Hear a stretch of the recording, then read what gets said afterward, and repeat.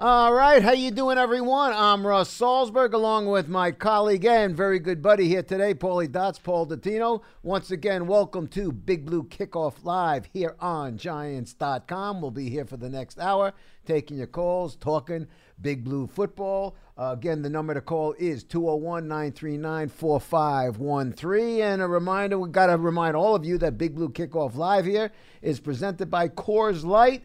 Download the Coors Light Rewards app right now to win yourself amazing Giants prizes throughout this 2018 season. And Paulie Dots, lots to talk about. Where do you want to start? I guess the main order of business is what is coming up this Thursday night. And my attitude on Thursday night is this. Usually these short weeks are a pain in the butt for the players, for the coaches, for the guys in the media, the gals in the media, for all of us. But in light of the Giants game and what has gone on, since the weekend, I think it's good for the Giants, and I think the Giants players feel that way. It's good for them. Let's get back out at it right away. Let's just get back at it right away. We feel like this improvement. There was no moral victory. They lost the game. They're 1-4. But there were things that we saw that we liked. And again, no moral victory, but I think they're anxious to get out. I agree with you, and Odell Beckham Jr. was extremely vocal about the fact that they can really build off of what they did in Carolina, maybe more so than any other game so far this year.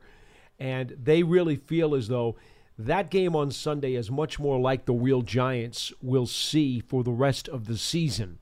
And if they do play like that for the rest of the season, they will certainly be competitive week in and week out, especially in what has become a quicksand in the NFC East with the Washington Redskins at 2-2, the only team at 500. Everybody else is below. But I will say this, and Coach Pat Shurmur brought it up today, and he has said it all along, and I've always been a believer in that. People get too wrapped up in, and I get it. Because we're guilty of it. You're looking at this thing and say, well, listen, if the Giants win a game and this team loses, everybody's right there. Just win. Pat Shurmur said that you can't worry. It doesn't matter what anybody else is losing unless you start winning. So they need to win a game, and Thursday night, the sooner the better. Now, listen, let's deal with the elephant in the room right now, the Odell situation. As far as I'm concerned, people are going to continue writing about it and talking about it. I sincerely believe, and this is not the Giants Chamber of Commerce talking, I sincerely believe, Paulie, that it's over with, okay? I believe mistakes were made. And listen, it's no secret here, folks. You guys know that. You ladies know it. I'm a big fan of Odell's. But God love number 13. He's got to be smarter than that.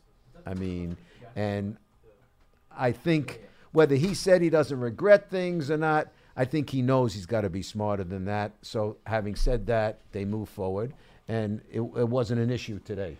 No, the locker room seems very unified to me. In fact, as the Giants were out there earlier on the practice field today, it was Eli and Odell Beckham who were actually having their own conversation right before practice started, and the rest of the guys were able to get themselves going. So Eli and Odell are tight. I'm telling you, folks, whatever you think or perceive or read, we're in that locker room. We know what's going on.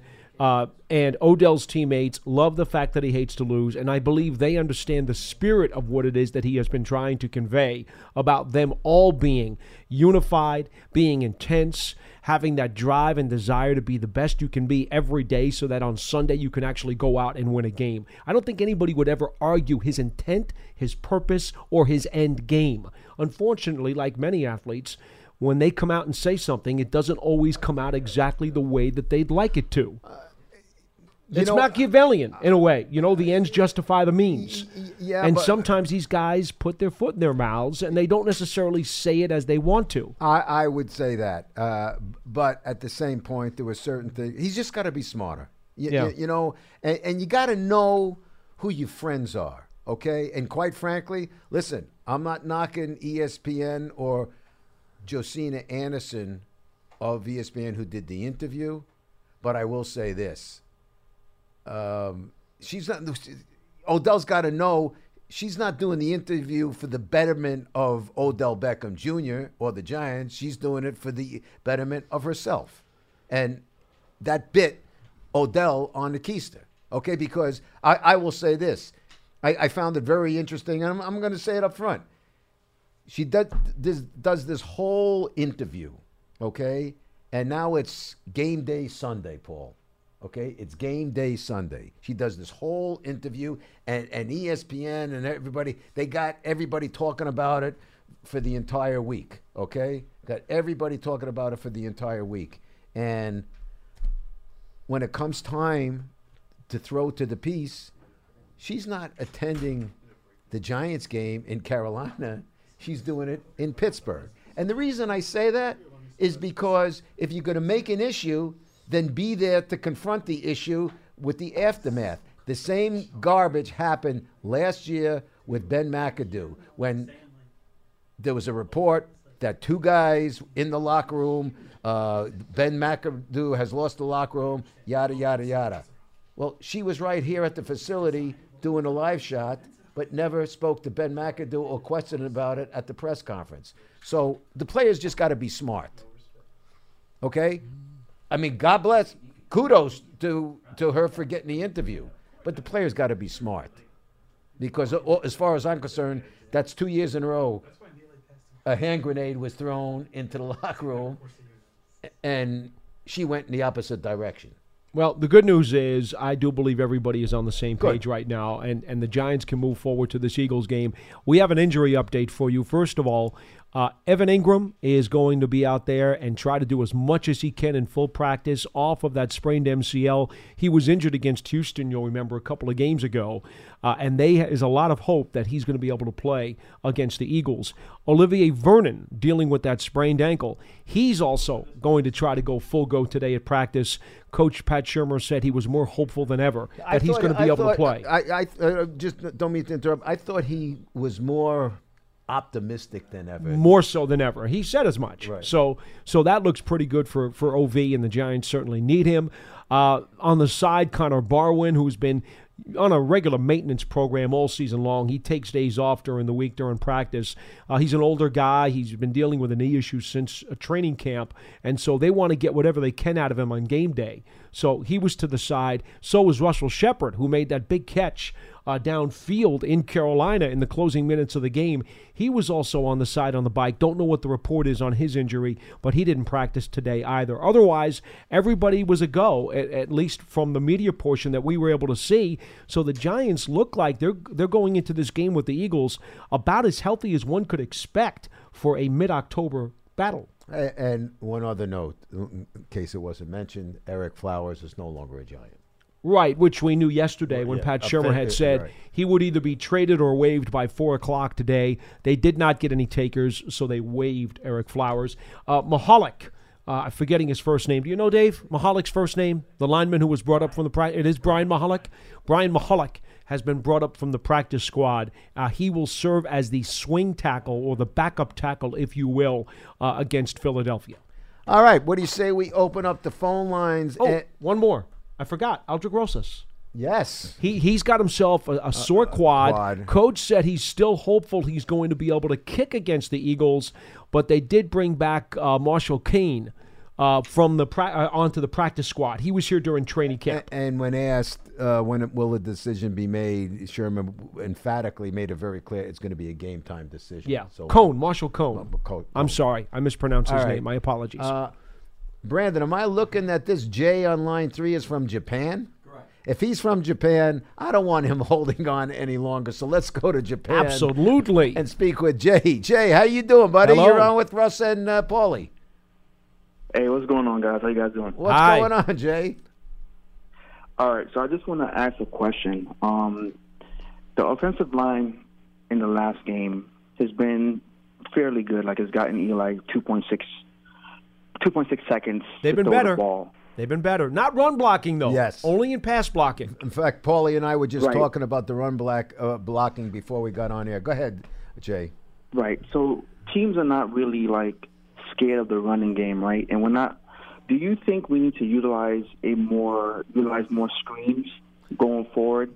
Well, Kind of like I think that's part and parcel to you seeing Saquon get the ball on checkdowns and what. But I would think two things. I would say yes to your question about screens. I'd like to see that. I've always wanted to see more of that with the Giants. I used to say when Brandon Jacobs was here, I always wanted Brandon Jacobs to get more screen passes, seeing him running with a full head of steam. But I agree with you on that. As far as the run game, though, and Paul and I were talking about it at length before we got on the air. To me, there's some questions there because there were too many times. And Paul suggested to me that maybe – they're reading the plays coming very well. But to me, the blocking, listen, there were guys in the backfield just about when Eli was handing the ball off. So a lot of the runs that Saquon was making, I was going to say Odell, a lot of the runs that Saquon was making, he was making on his own superstar ability. on his own. Jay, I think part of the problem here, and I'd like to see screens, but that's not what this offensive line's built to do. To run those screens, you got to be able to have guys who are very mobile horizontally, who can get out there and form that picket fence for you on the edge. That is not the talents that these offensive linemen have. They just don't. I mean, and you have to understand that. Same problem with the run blocking. This is not a power blocking offensive line. Solder is more of a technician. Omame is more of a technician. Greco is more of a technician. Wheeler is going to be more of a scrapper, but he's not a big, strong, powerful guy. Hernandez is the only guy amongst the 5 starting offensive linemen that the Giants have right now who is equipped to power block straight ahead and knock somebody backwards off the ball. That's 1 out of 5. That means they're just not going to be a power rushing team like I'd like them to be. I understand that. The line's not built that way. It's not built for screens. It's not built for power straight ahead running. But what they can do, they can use combo blocks, they can use zone blocking schemes, and they can try to move the ball effectively that way. What time is it in Japan, Jay? Oh, it's 2:43 right now. In the morning. God bless you. Now that's a Big Blue fan. Okay, Sure Jay. is. All right, thanks, guys. All right, buddy. Thank you. Thank you, Jay. 2:45 in the morning calling from Japan. That's pretty darn good. Pretty darn good.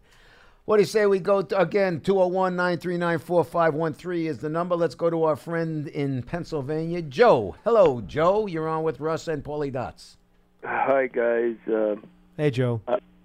I hate to just say this, but I just got to bring it up for 1 minute there. The ref, I says, you look at the last play, you know how our defensive guy was tripped and then thrown to the ground in the Saints game. They didn't call it, and then you look Collins' play there where, you know what I mean, he might have brushed against them or so, and there's a flag. It's just no justice, Joe, listen, my friend, 1,000% correct. Let's not get bogged down on this simply because. But I understand. No, Joe. Hear me out a second, Joe. It does come down to a couple plays of the game but that Joe, turns around. They are close. Joe, hear me. Joe, buddy, hear me out a second. At length, the last time Paulie and I were here, we spoke at length about the officiating. There's no sense keep going over and over and over Well, and they over. They have to be held accountable. Joe, I'm asking you to please let me finish, and then I'll let you speak. I apologize. Okay? We know that. I said it during the game. I tweeted it out. I've been talking about it. People have responded. Across the board, I can't say it be any more clear. I said it across the board. The officiating and the rules in the NFL right now sucks. That was my exact terminology, it is what it is, and it has to be straightened out. They are getting big-time heat from everybody in the league. Let them figure it out. But for us to continue about it, all we're going to do is get more frustrated. So let's move on. Would you guys be open to, you can open to call on that to review that play or no? No, Joe. Again, please, let's not get bogged down on this, because if you start reviewing penalties, the game's going to be 6 hours. Okay. Okay, moving on. It's just disgusting. With Beckham there, I think it's just frustration wanting to win. Now, going on to this Giants and Eagles game, the last game there, I hope Shermer's calling Eli in and taking his opinion and stuff on this game plan, because in December last year, he passed for 430 yards against the Eagles. The weather might not hold up to that, but their defense, the Eagles, is the same. And they we got to look at what we were doing so well in that game, and that Eli did so well, and we did not even have Beckham in that game. Well, okay, Joe, listen, buddy. Thank you for the call. Appreciate it as always. Remember this one thing. Yeah, Eli. They're going to go back and look at what Eli did well, and Coach Shermer said, of course, they're going to go back look at the film, but also your defending Super Bowl champion Eagles are going to go back and look at the film and figure out why Eli was doing that so well. So it's not like it's a given. I'm not looking for another 400 yards, whatever it was. You're not. Are you? I wouldn't be shocked. Okay. Eli tends to tear them to shreds. Their secondary is not very good.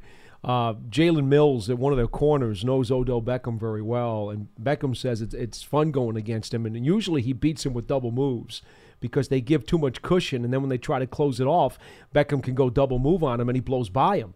The Giants habitually, in fact, Eli's best 2 games last year were by far against the Eagles. He shredded them, Russ, and now the best guy they had back there, I mean, in terms of leadership and getting guys placed right, Rodney McLeod, their safety, is out. So they're even further decimated in the secondary. And I remember talking to Dave Spadaro of Eagles.com. He's their senior writer right before the season started. And he said the biggest question they have is their back 7 on defense.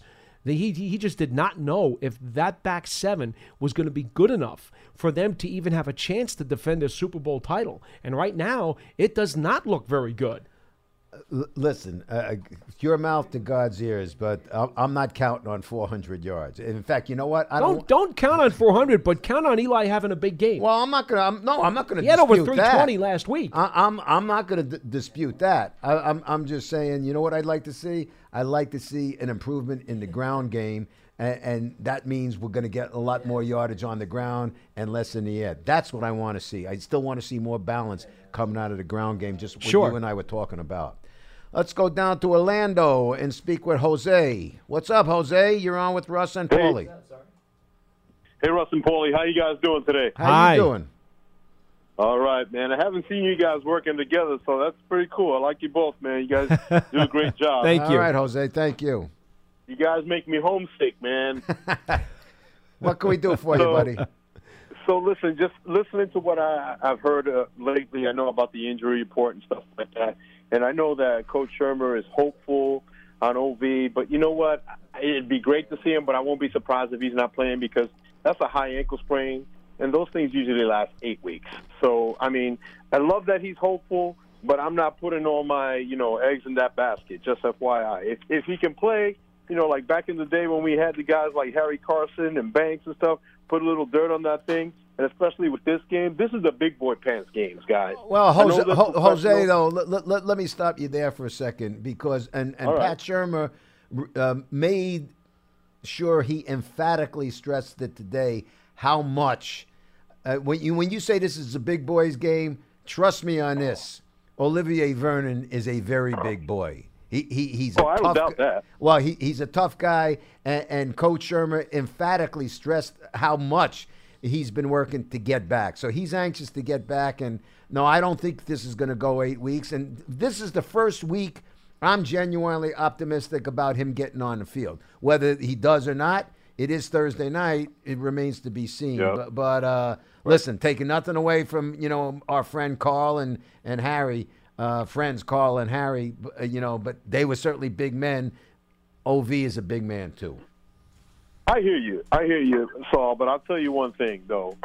With the weather conditions that we have, that ankle has to be 100%. But you know what? If I see him out there, I'm going to be, so happy for OV and for the team. I don't doubt it. But you got to remember something, man. As a diehard Giants fan, we're playing that other team, that green team that I don't like that. I don't even say their name. I don't like them that. And you know what? They're calling us out in our house, and this game is huge because a loss is basically, this is our season.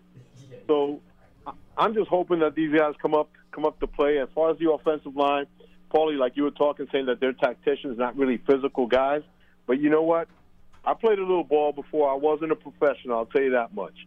But when it comes down to a game when someone's calling you out and that line is drawn in the sand, you got to dig deep and do whatever you need to do to win. So I'm just fighting for Go Big Blue, and hopefully they'll do something and just come out and win this one, man. Just win. All right, Jose. Thanks for the call, buddy.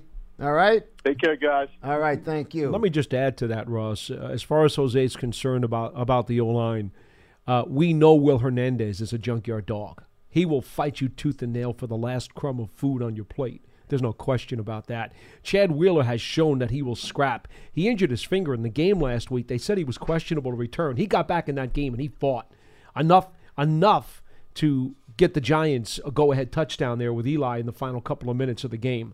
So he's tough. Right. And he's not going to back down from anybody.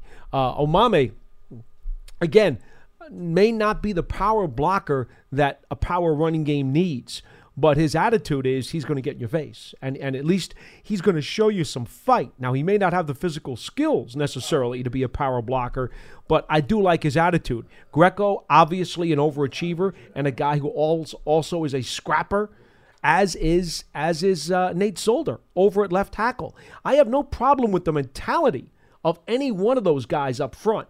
It's just that their physical gifts do not lend themselves to a straight-ahead mauling power blocking scheme other than Hernandez. That does not impugn at all their attitude, Russ, and I want to make that clear. Well, I don't think. I don't think we've ever questioned that. I can't recall a lot of the fans questioning the attitude of the offensive I just want to make it clear to the coach that these guys do have fight in their attitude. Just because they may not be talented enough to be power run blockers, that doesn't take away their heart or their soul or their ability to try to be gritty and help Eli move the ball. 201-939-4513. The number. Got to remind you, folks, that Big Blue Kickoff Live here is presented by Coors Light. Download the Coors Light Rewards app to win amazing Giants prizes throughout this 2018 season. Let's now go down to Maryland and check in with Nigel. Hello, Nigel. You're on with Russ and Paulie Dots. Hello, gentlemen. Hello. How you doing, Nigel? Doing well. I'm going to be brief. I'll try to be brief, as I know you got a lot of callers. I'm going to try to focus on the positives because it's so easy to focus on the negatives. It was a gut-wrenching loss, but it's a quick week. Got to turn around, look at the next game. I'm really pleased with. We really got to look at Rosas because of the way how bad last year was and how good he's been through these past few games. I got to really give him kudos. His leg strength, his accuracy on field goals, even though that kickoff out of bounds cost us 3 points. That was a blemish. Yeah, that was a blemish. Big blemish, but you're right. Yes. You're right. But yeah, he's been really good this year. He's been really good. I want to say on the last game, the pass blocking, they kept Eli pretty clean. I believe it was just one sack they gave up. Yep. And I mean, even though conversely, there's complaints about the run blocking, but I'm trying to shine light on the good things here. And there are 5, and we have 5 more division games, and we're really right there. So if we can just focus on that in regards to the Eagles coming up, it's a short week, division game. I see a big challenge for the D-line. If we can get Ovi, that'd be great. If not, we got to trot out the guys we got. And the thing that I'm really looking at is out of all the teams that we've already played, this team has a quality tight end, and that has always been a big thorn in the side defensively for us. We've been historically poor. Yes, again, you're right about that. Tight ends. And Ertz knows this team very well too. Absolutely. So I want to really see how if our safeties and linebackers can step up to the challenge in dealing with Ertz, because that's going to be the real challenge for this team. And Nigel, interesting point. The Giants are only allowing 30% conversions on third down this year, the fourth best defense in the National Football League on third down. So to me, if I were the Eagles, and I'm not trying to give them any secrets or tips as to how to orchestrate their game plan, but I would try to make hay with Ertz on first or second down, because if they wait till third down, the Giants have done a really solid job of shutting people out and forcing them to punt the ball. So, Correct. That to me, it's first down that I'd be most concerned about. Correct. And just hearing Ajayi is out, so that, Corey Clement is their anybody. basic running back now. You're right. He's the guy. Yeah, Ajayi being out is a torn ACL. It's a big deal. Yeah, It's a big deal. Yeah, big deal. Enjoy the coverage, guys. All Go right. Big Blue. Okay, Nigel, thank you for calling, my friend. 201-939-4513 is the number. Now let's go to Chris in Alamucci. Chris, how are you today, buddy? Hey, I'm doing all right, guys. Hi, Paul. Hi. Russ. You know what? I'm not a big fan of these Thursday night games, but considering after Sunday, Thursday can't come soon enough to turn the page. So. I concur, my friend. As I said at the top of the show, I think this is 1 week. Let's get it on. And more importantly than me feeling that way or the fans or what media, whatever, it's most important that the Giants feel that way. I think they want to get out and they want to get a W in the worst way. Yeah, absolutely. They can't go 0-2 in a division. This is a must game. Cannot go to 1-5. That being said, the Eagles are pretty banged up themselves, so they're coming off. They're going to have a short week as well. My question to you guys, and Paul, maybe you could dive into the film. I don't know if you've done that. I'm sure you have already. But considering the Eagles run that wide nine on defense, and considering the Giants haven't been able to run the ball very well, seems like Barkley makes a lot out of nothing. Do you think the approach is between the tackles? Do you think it's going outside to the right side, left side? What do you think the approach is running the ball? For me, I would absolutely try to run it in the A and B gaps, specifically the B gap for me.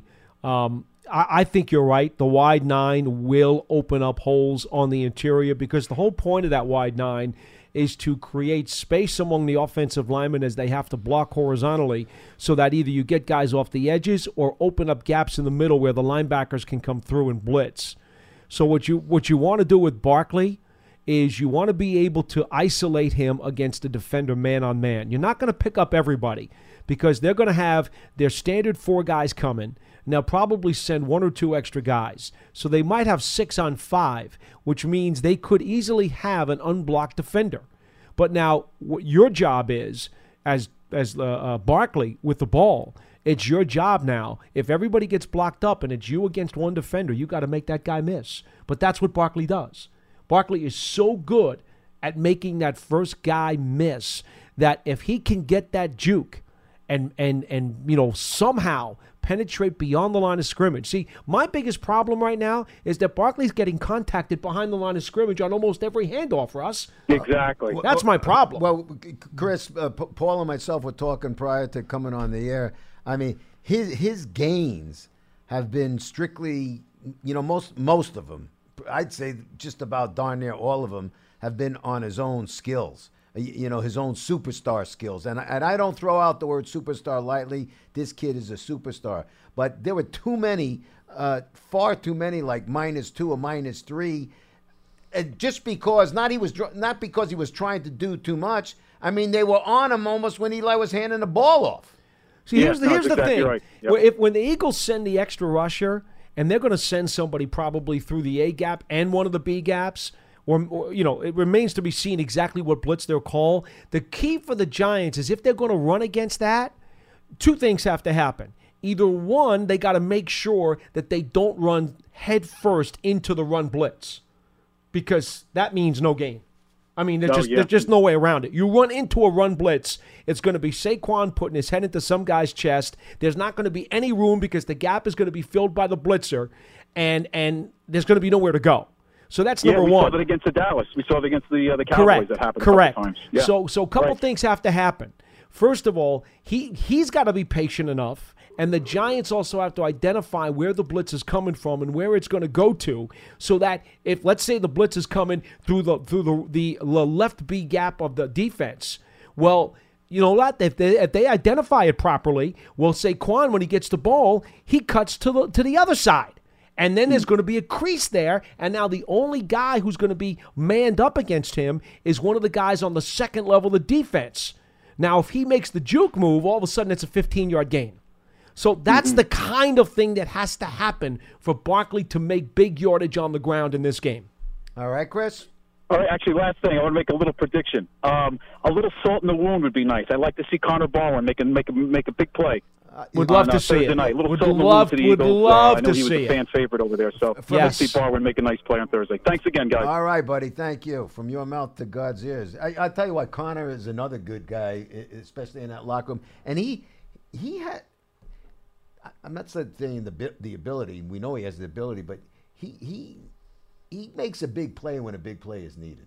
He made a nice one in Carolina last week. He certainly did. He gets close a lot of times. Yes, he does. And yes, he doesn't does. maybe have the explosion he had when he was younger to finish some of those plays. But he takes care of business when he's out there. He was a very good acquisition. Again, we're going across way out to Europe and check in. Are you serious? In Denmark with Jason. Jason, how we doing today? What's going on, guys? What's going on, Jace? The international version of BBKL. Yeah, I was telling the call checker that y'all getting a lot of international calls today. That's good to hear all these Giants fans from all over the world. What time is it in Denmark, buddy? Oh, it's only 8 o'clock here, so I'm not up at 2 o'clock in the morning like I usually am. Like, like Jay in Denmark in Japan. All right. Well, what do you got for us, Jay? But the games are a little painful in the middle of the morning, especially when we lose like we did in Carolina. You know. Well, it's 3 painful o'clock in the morning. It's painful sitting going on the couch in tears. You know. That sounds like one of those romantic novels. You know, sitting on the couch crying. You know. But if you could shed some light for me, and I'm sometimes I don't catch all the news briefs and the post game and so on. There was a series I want to say in the third quarter, where we were heading towards the red zone, and Barkley seemed to be sitting on the bench. Could you shed a little light on why that was? I know one play don't make a game. I'm not going there. I just wondered because I was sitting on the couch, and I think it was like 2 or 3 calls, and Barkley, I think even the announcer said that, why is Barkley on the sideline?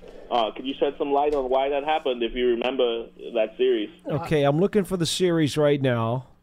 Would that have been, let's see, late third quarter it would have been, right? I don't think we were in the red zone, but we were getting close. Okay, that's when the Giants had actually gotten the ball after a 26-yard completion to Sterling Shepard, brought them down to the 25 of the Panthers. It was first down, and then Eli tried to hit Beckham on a slant, and the ball was picked off. That drive was only a 4-play drive. They started at their own 22, and Shepard caught passes of 28 and 26 on the series. I believe Goldman was in on that series, if I'm not mistaken, and that simply would have been just to give Saquon a rest. Yes. I mean, he's human too, all right? He's entitled to get a couple of moments to catch his breath. Not just entitled, Jace. He needs it. I mean, I mean, listen, he's a big, young, strong guy. I mean, he's built like a brick outhouse, if you know what I mean. But I think it was I think it was nothing more than giving him a blow. That's all. Okay, I was just wondering. Like I said, I'm not going to be one of those fans.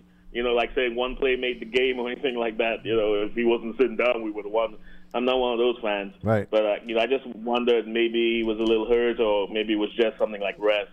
And it's good to hear that Coors Light has taken over the show as far as your sponsors go, because sometimes I'm sitting here in Denmark and I want a Coors Light, and every time y'all say that, I'm like, oh my God, I wish I was back in New York right now drinking a Coors Light. Oh, Jason, come on, tell the truth. Are you an executive over in Europe for Coors Light? All right, buddy. Yeah. Thanks very much, Jace. Yeah, we talk again soon. Okay, pal. Okay. Thank you. Well, based on Jason, we got to remind you folks once again that Big Blue Kickoff Live here is presented by Coors Light. So download the Coors Light Rewards app to win yourself amazing Giants prizes throughout this season. We got a problem on the line. I got a bad feeling about this. Hallelujah. Losing his mind. Mr. Illness. He wasn't right in the hat. Enough jokes. I am happy. You're a madman. And here we What a glorious day. It is such a glorious day today. It is one of the best days in New York Giants franchise history. Finally, I won't have to talk about Eric Flowers ever again. Now, but you see something, Charlie? That's the difference, because Paulie and I were saying once we heard that Eric Flowers was out, we said to each other, along with all the other hosts, thank goodness we won't have to hear Charlie talking about Eric Flowers again. And lo and behold, here's Charlie from Portland, Maine, talking about Eric Flowers again, and he's no longer a Giant. How about that, Charlie? I just say it's a glorious day. It's about time. It should have been done a long time ago, but now we can move on. Yes, Thank we can. you. So let's move on, Charlie. How's that? Yeah, no problem. Okay. But I hope now, I know we just signed the guy from the practice squad, but after Thursday's game, which we are going to win, we've got, 9 days before the next game, 10 days. Yeah. I hope they bring in a couple of offensive lineman veterans to compete to see if they can get better than the guy that we just brought up on the practice squad. So I'm hoping that's going to happen, and I think they'll do their due diligence, and DJ will actually do that. Actually, and thank you, as always, Charlie, for the call. I think we've heard that the Green Bay, that the Giants have asked permission from the Green Bay Packers to sign Jerry Kramer and Forrest Gregg. Okay? They're going back into their bag of tricks. They want more offensive linemen. Charlie, I think you're aware of this. I'm not being revealing any secrets here, but almost every Tuesday the Giants bring in a bunch of street free agents who they work out. 20 guys working out. Who they work out. Sometimes it's 5 or 6, sometimes it's 10 or 12, and they're various positions. And they have had a number of guys come in over the last month or so who have worked out for this team. And, to this point, they haven't necessarily found anybody who they deemed worthy of the 53. So I can only tell you the radar is on. If there will be some very bright blip that will suddenly appear on the screen and give them an added boost, they'll get the guy. But there hasn't been one yet. And so I appreciate the fact that you would like to help them look. Maybe you can make some phone calls and dig up an offensive lineman. Oh, no. By all means. Jerry Kramer, who's just been put into the Hall of Fame. Like I said, dig up. It is what it is. But I will say this. Chad Wheeler did show me a lot the way he did come back into that game the other day. And then he even talked to me on the way walking off the field after a heartbreaking loss. So many guys were just crushed by it. And he was, very philosophical about it. He's like, hey, man, a 63-yard field goal. I was like, same thing happened in Philly last year. 60-plus yard field goal beats him on the final play. It's ridiculous. It's one thing it's to have. Snake pit. It's one thing to have somebody kick a 60-plus yard field goal against you at any time. But to do it at the end of the game when the game is on the line and time is expiring, I mean, oh, my God. There's bad. Nothing. And that ball was going to go through from 73 yards. He crushed it. I mean, that was a bomb. Gano absolutely lit it up. And I will tell you this, too. Funny part about, the whole situation there is that the Giants actually had an opportunity. They had to put 1 second on the clock. Now, you folks who are watching the game on TV, you don't know what happened. Do you know? Do you even know? Well, there was another play. Actually, I just found out about it. You didn't know till today? No, go ahead. Okay, here's what happened. I found out just before Dan Colony told me.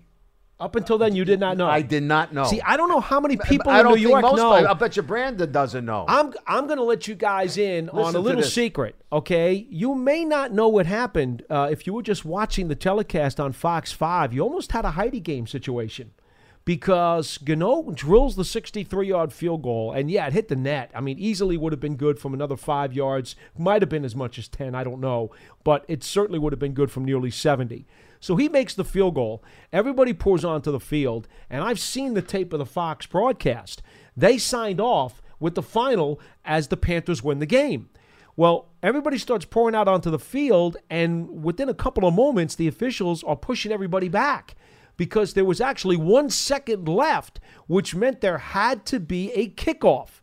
And quite honestly, the ball doesn't start, or the clock doesn't start on a kickoff until the opposing team does something with it. So if you kick a touchback or kick it out of bounds, that means the offense gets to come on the field and run a play. So what happens? The Giants immediately in the scramble send Odell Beckham Jr. and Sterling Shepard both back to the goal line. So they had 2 kickoff returners. That goes back to the 70s when we were kids. Remember that? Used to have 2 kickoff returners on kickoffs. So they send them back to the goal line.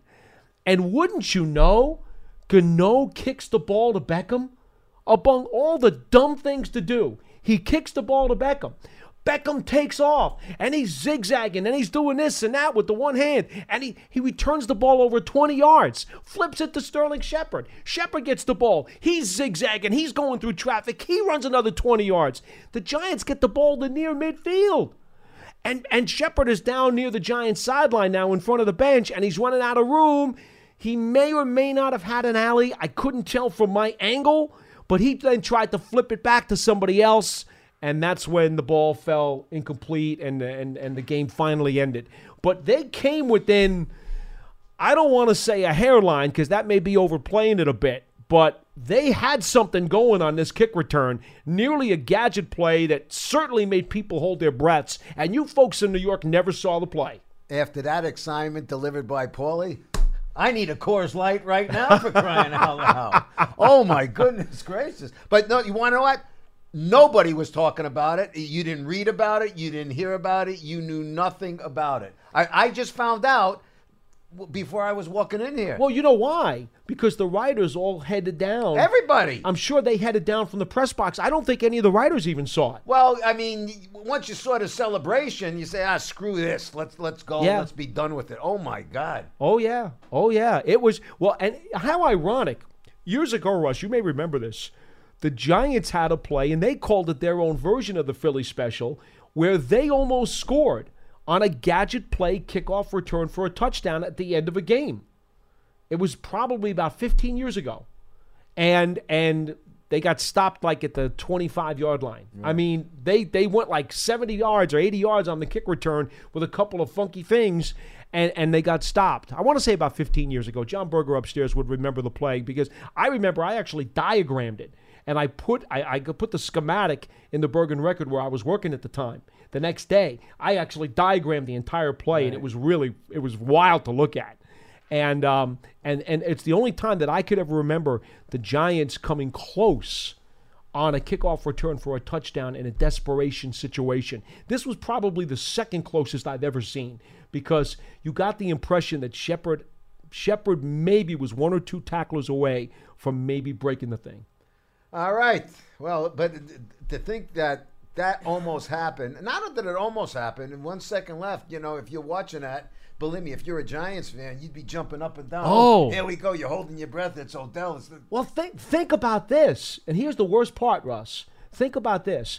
Had there been just a few more seconds on the clock, and they had pulled off that kind of gadget play up to near midfield, right? All of a sudden now, maybe Rosas has a shot to kick a 70-yard field goal, or Eli has a chance to throw a 10-yard pass for Rosas to kick a field goal. If there's 10 more seconds in the game, maybe that's exactly what you do. You have time for a pass to kick a field goal. Very interesting. Very interesting. So you folks never saw it. Thanks, Fox. You lost the final play. All right, and I'm sure I would have loved to have seen Paulie Dots on a sideline with 1 second left watching that. Well, my face was already incredulous from the field goal. Right. And now I'm watching this other play, and I'm like, oh, wow! It would have been too much to take to see 2 incredible plays like that back to back. When I saw that field goal, I'll tell you what, it brought back memories to me because I remember it like yesterday. You remember Dempsey?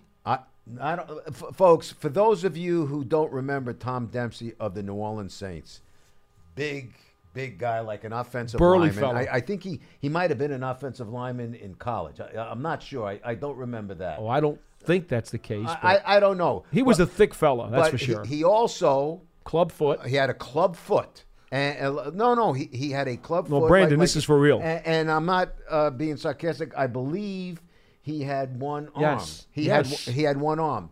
So he kicks this 63-yard field goal, okay? He kicks the 60. Brandon's looking at me. You can't believe it. No, these young people. So now, wait a minute. Come on. Alex Karras. We'll get you rattled after the show. He kicked it against the Detroit Lions. Yes. Now, Alex Karras, who's a Hall of Famer. Yes. Alex Karras, great defensive lineman, for the Lions and an actor. He was Mongo in Blazing Saddles, yes. And a bunch of other things. So he comes on Johnny Carson, and Carson asks him about the 63-yard field goal. And I'll never forget, Karras goes, "Are you kidding me? Here I got to come back on the field. I'm watching this fat guy with a half a foot and one arm come on the field, and he's looking to kick a field goal, and then he kicks it. And he says, it sounded like a bomb. As soon as he kicked it, I knew it was good. Unbelievable. 60, and that's when your kickers weren't your soccer-style kickers. Right. That was with a club foot. Straight on.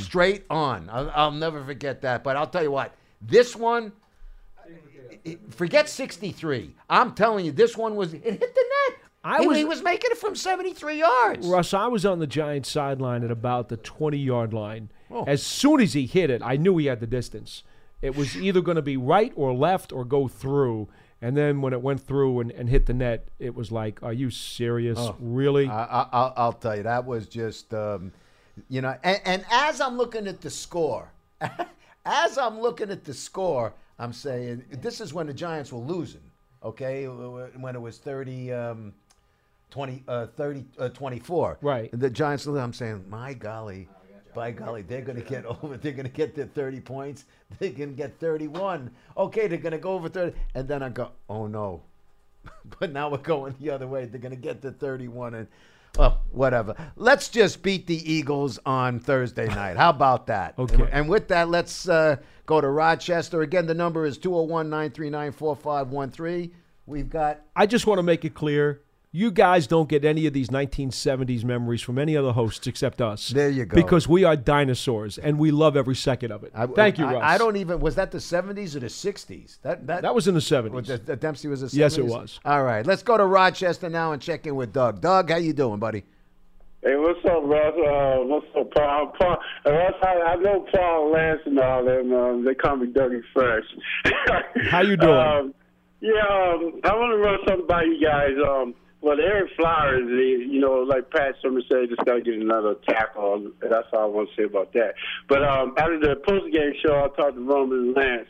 Okay, Russ, do you remember on the Giants' first drive, third down, Russell Shepard, Eli went to Russell Shepard, and the guy, I forgot what cornerback or safety it was, had him behind the back like he hugged him, like he's ready to kiss him. Do you remember that play? They didn't call it. Well, you know what, Doug? Again, we've been talking about it. Not to dissuade you from discussing something, but yeah, but I just got on the show, Russ. So I didn't know. No. What I'm saying. I just called. I don't know. What I'm saying is the officials. It's becoming like a broken record. We could talk till we're blue in the face, Dougie, because you know what? It sucks across the board. It stinks. Okay, well, my point is... I don't remember that specific play, Doug. That could change the whole concept of the game. Doug, to be fair... Lance agreed. The game could have been totally different if they had made that call. That's what I'm saying. That was the first drive. Doug, that's all I'm saying. Doug, I would say this. I don't remember that specific penalty or non-call, but here's what I will tell you. Personally, and I speak for myself and the two eyes that I have because I was on the sideline for the entire game. It was a gorgeous 80-degree day. The sun was out. I could see everything very, very clearly from quite a distance away, even when the ball was down at the other end of the field. There were at least a half a dozen calls that were of the very bizarre variety that all went against the Giants, either calls or non-calls. And that's just the breaks of the game. And when you're not an elite football team, those calls will prove fatal, and you will lose. And that's the problem. But only thing I want to say about the Eagles haven't been scoring. They don't score like they did last year. Not at all. Their secondary is giving up a lot of yardage. So that's the one thing that's different from them about last year. So well. You know, Doug, the one thing that I will say, and again, we don't want to get bogged down on the penalties, but I tweeted it out because I was disgusted. I wasn't just talking about watching the Giants game because I was watching other games.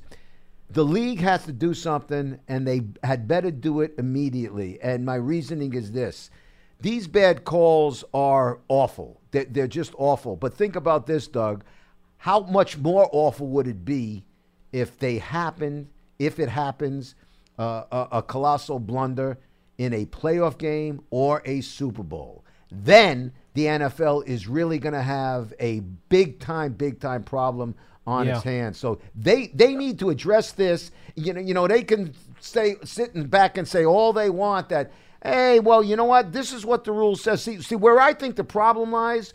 Rules, it gets stipulated in such a way, and then the officials, if you will, they just depend on the rule. And then when you approach the official to say, what the hell were you thinking about? Then they pull out, you see the way the rule says, the rule says this, blah, blah, blah, blah, blah. And you know, it's all BS. It's got to be fixed immediately. I'm going to ask you both of you guys, you think they would make these calls in the playoff situation in the Super Bowl? You think they would still be making these calls in a game like that? Well, Doug, thank you for the call, buddy. But if you ask me, I hope the hell not. But as I just said, that's the last thing they need. Because if they make these calls, as much as it's being spoken about now, it'll get magnified like in big, bold lights on Broadway. I mean, the NFL needs to fix this situation right away. Paulie, in all the years you're covering football, forget all the years you're covering it, in all the years you've been watching it, have you ever, to this degree, heard of a continuing week in and week out discussion on the officials? Yeah, it's actually been this way for the last 5 or 6 years. It's just getting worse and worse. But now it's at its worst right now. Look, it's at its worst right now. I'm going to make this real quick because I know we got to run. Russ, I had a suggestion. I made this to George Young back in 1997 when he was VP of football operations with the National Football League after he retired from the Giants. George used to sit next to me in the press box, and we had such a great time watching games together, and George was just a wealth of football information. And I told him, I said, George, listen, if you really want to do something, and I told him this then, I said, here's what you do. Find a better way to recruit better officials. I said, here's the thing. You know who the best officials may be? Really good college players from the NCAA who aren't good enough to become players in the NFL, but want to stay involved in the game. Why don't you guys recruit those guys? Let's say the safety from Nebraska, who isn't good enough to make the NFL. He's an undrafted rookie free agent. He gets cut in camp by the Pittsburgh Steelers. I'm just going to throw these things out there. And now he's on the street, and he's a free agent, and he really doesn't have what it takes to make the NFL. He doesn't go on a practice squad. Why don't you recruit him to be like a back judge? And put those guys, because here's the thing. They played the game. They're obviously in shape. They obviously understand and know the game. They're young. So you also, financially, you'll be able to obviously economically lowball them a little bit. You're not going to have to pay them tons and tons of money because they'll be starting out. Time out. Let me stop you right there. Recruit these guys. But let me stop you right there. It's a multi-billion-dollar business. I'm not saying pay them like superstar players, but you want to know what? You can pay people a salary, a decent salary. But guys who are doing it 25 years have a lot more money vested because they got raises over the years, is what I'm saying. You're not going to have to pay them at the top of the ref scale. You can pay them at the lower end of the scale. And what you do is you take these guys into a training program, okay, and you say, look, we're going to, how many people do this? They get out of high school or they get out of college, and then they decide they want to learn a trade. And they go to a trade school. Why not have a referees trade school supported and run by the National Football League to actively recruit NCAA players who aren't good enough to make a roster but want a career in the NFL as an official? They will understand the rules. They will understand the players and the coaches' perspectives because they were part of it. These would be the best officials you could ever find. Cultivate these guys. I agree with you, but whether it's I don't care where they're coming from. It just needs to be fixed. Part of the problem, I think, with certain guys who are practice squad guys, like you say, they're not making it to the big roster. you know, a lot of these guys, they just never want to give up the dream either. And you know, that, that could make recruitment difficult. But at the same point, I think that kind of idea has a lot of merit. I just think something needs to be done because I have never, ever had this many discussions. I mean, since Sunday, I've been just people coming up on the street. I was running this morning, coming back from my run, just getting ready to go in the car. People are talking about the penalties, not the field goal, not the killer field goal from 63 yards, not Odell Beckham. They want to talk about the penalties for crying out loud. That's what's happened, because things have become so controversial and so many games have been cost by calls or non-calls. What do you expect the fans to say? I don't. You know what? It's just, but the frustrating part is, like you say, the league. It's a good league. It's highly successful. You know, there's billions of dollars involved, and the officiating. I hate to be disparaging, but it's become a nickel and dime. I mean, it's like it's a 10-cent joint. And I'll tell you what, Russ, if you don't like my idea about recruiting the young guys, how about, let's say, an older fella like William Gay, was in the league for a decade, right? Now can't make a team. He's been cut. He's out on the street, can't make a team. Maybe you recruit him. Remember Leon Wood, the point guard, played in the NBA? And after he retired, he became an NBA official. Well, I'll give you These guys know the game. I can tell you this from a personal friendship. I went to Brooklyn Tech High School. Ronnie Nunn was a star player a year ahead of me at Brooklyn Tech. He went to GW, was a very good basketball player at GW, tried out with the Knicks, tried out maybe one or two other teams. He wanted to stay in the game. Ronnie subsequently not just became a referee, he became real good. He became the man in charge of referees. Yeah. He was the man.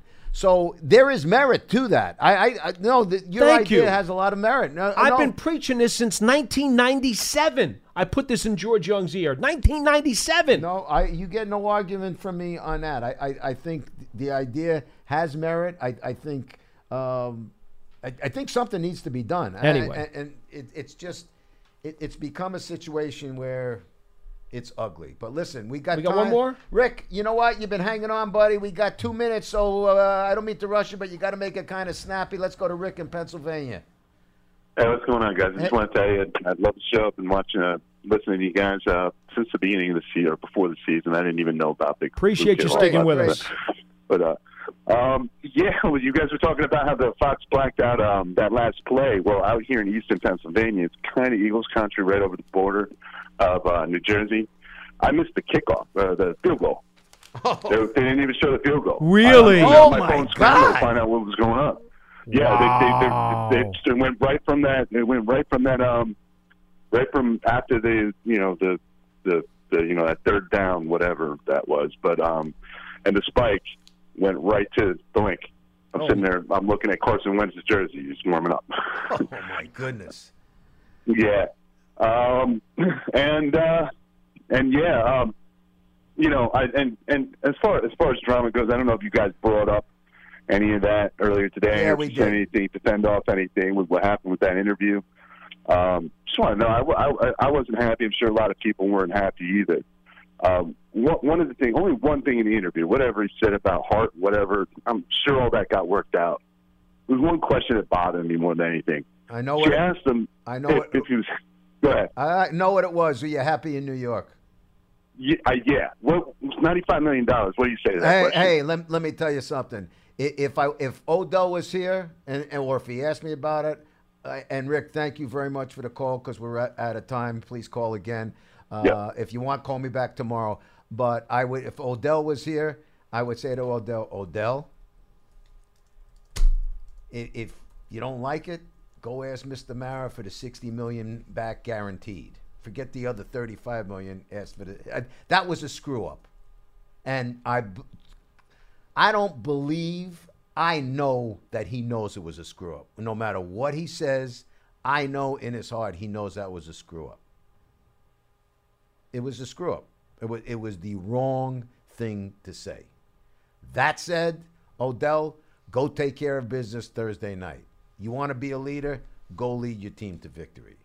That's what you need to do. But I will say this, and Paul verified it before. That locker room, you can say anything you want. The locker room is not divided. It's not close to being divided. It's been a united locker room all season long. And whether Odell screwed up or not, and you heard me say at the top of the show that he did screw up, his teammates love him.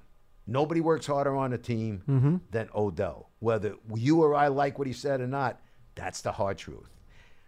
But that right now is a wrap on today. I thank all of you for being part of Big Blue Kickoff Live here on Giants.com. For my buddy Paulie Das, Paul Dottino, I'm Russ Salzberg. Thanks for being here, and I'll see you guys tomorrow. Thanks again.